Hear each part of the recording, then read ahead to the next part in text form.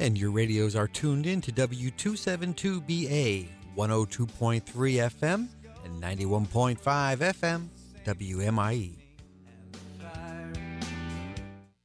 You have tuned in to the Make Your Day Count broadcast with Pastor Errol Beckford, Senior Pastor of Celebration Tabernacle Church, President of Celebration Marketplace Ministries, and author of Make Life Work in a Fast-Paced World.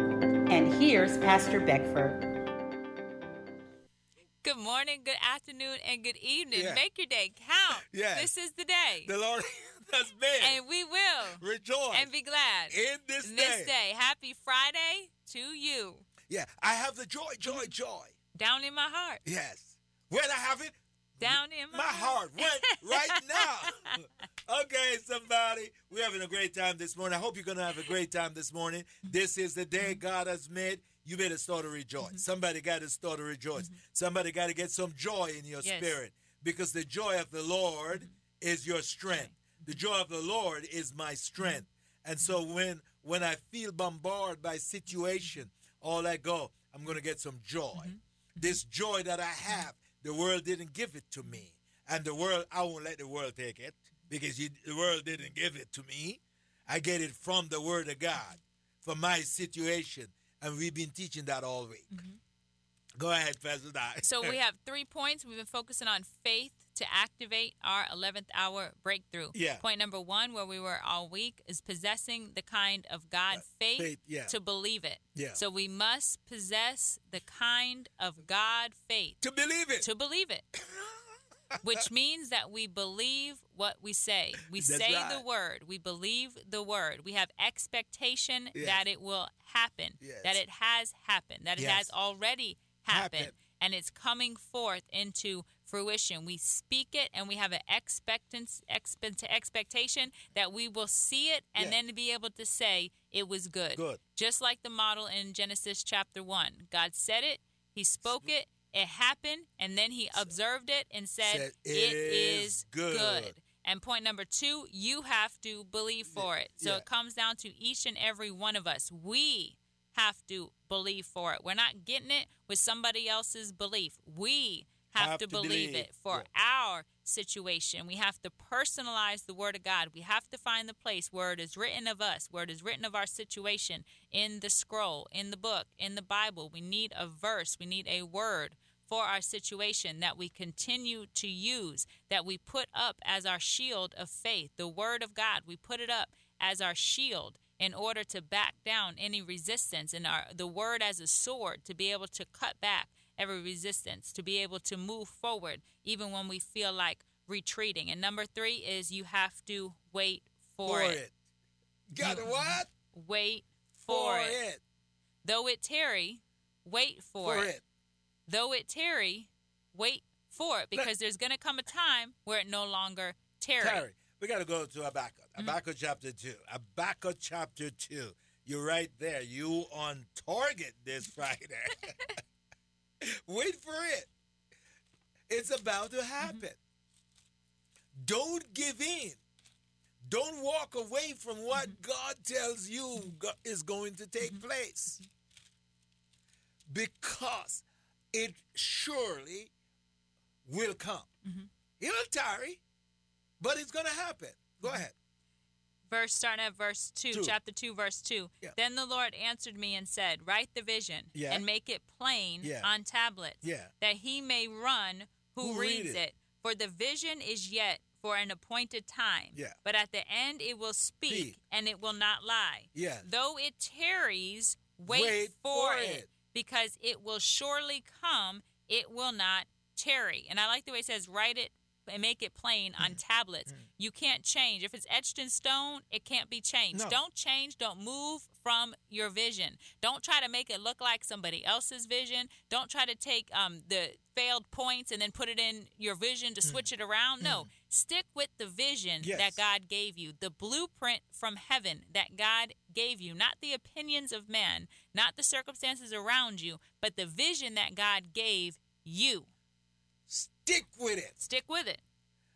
You get the vaccine, it says, you'll feel some sensation, some burning, a little chill. but it will go away in 2 days. Wait for it.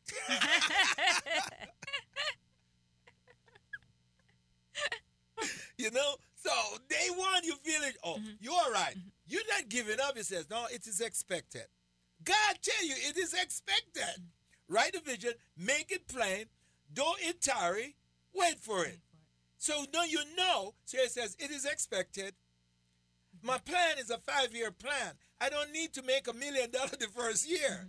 It's over 5 years. So what if I don't make nothing in the first year? I still have 4 more years. Wait for it. Work the what? The plan. Work the plan. Work the vision. Work the vision. Work what you see in the spirit realm.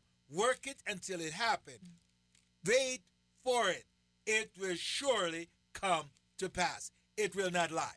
Yeah, and then it said it will not tarry. Yeah. So though it tarries, wait for it, because it will surely come to pass. It will not tarry. You're not going to die. It's coming to pass. It's coming. I just got to wait for it. You got to have that expectation. I just got to wait for it. I got to wait for it. God told Abraham, you will be the father of many nations. Hey, man was 90 years old. What? I'm old. That's what God says. God don't lie. He was the father of none. And he was getting anxious, at the time. So he and Sarah have a plan, which was outside the plan of God, which will bring Ishmael in. Ishmael wasn't a promise, because God says, no, Sarah, there's one coming from your line, from your womb. You will produce the promise, but I'm old. Doesn't matter. Whatever God has for you is for you. Whatever God designed in your life will come to pass if you believe. That's why it says you got to what? Believe for it. You see, Abraham had to believe for it. Go, let me show you that. Let me show you it. Go to Romans chapter 4. Romans chapter 4. Where Abraham has to believe for it. Abraham has to believe for it. Because in Romans chapter 4 it says, against hope. You find that? Verse 18. Who contrary to hope, in hope believed. So that he became the father of many nations, according to what was spoken. So shall your descendants be. And that is the word. That was the word that was spoken unto him. The word manifested. Contrary to hope. Come on. In hope he believed, so that he became the father of many nations. He believed for it. According to what was spoken, so shall your descendants be. And not being weak in faith, he did not consider his own body already dead, since he was about 100 years old, and the deadness of Sarah's womb. He did not waver at the promise of God through unbelief, but was strengthened in faith, giving glory to God, and being fully convinced that what he had promised, he was also able to perform it, and therefore it was accounted to him for righteousness. Now it was not written for his sake alone that it was imputed to him, but also for us. For me. It shall be imputed to us who believe in him who raised up Jesus our Lord from the dead, who was delivered up because of our offenses and was raised because of our justification. That's the God kind of faith. So the word of God was recorded for us. So that we can also behave the word. So we can see it come to pass in our own life, in our own circumstances, in our own situations, that it will come to pass. Whatever God said, he is able to perform it. Contrary to hope. In hope, he believed that what God says will surely happen. Not considering the reality. Watch this, watch this, watch this. Not considering the reality of his age. That he was 100 years old. That's reality. And not consider the reality that Sarah's womb is dead. Not considering that. but was what? Strengthened in the God kind of faith. Was fully what? Convinced. In the God kind of faith. That what he promised, what his word says. Somebody got to get this. So that's why we say we don't believe in name it and claim it. It has to be anchored into reality. The word of God become real. The word of God take on flesh. The word of God take on life.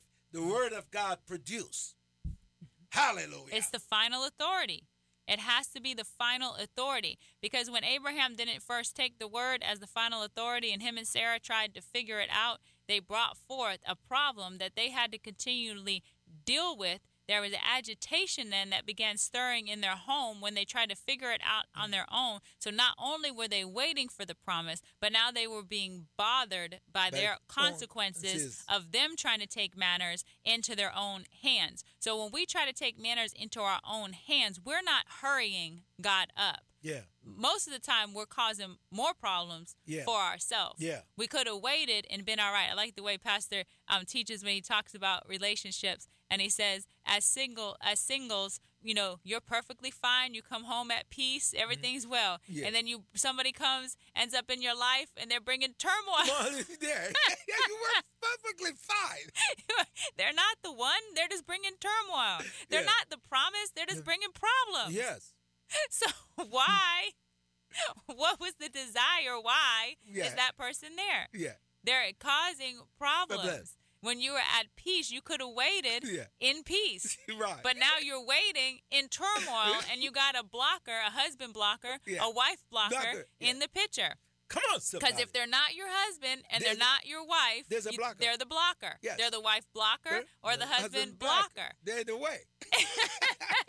Because as long as you got your eyes on them, you're not going to see the person who God has for you. Hallelujah. Yeah, that came up from the archives. That's some of Pastor's classic teachings on relationships. So be encouraged on this morning. If you're single, continue to wait for the spouse that God has for you. If you're in a jacked up relationship, let it go.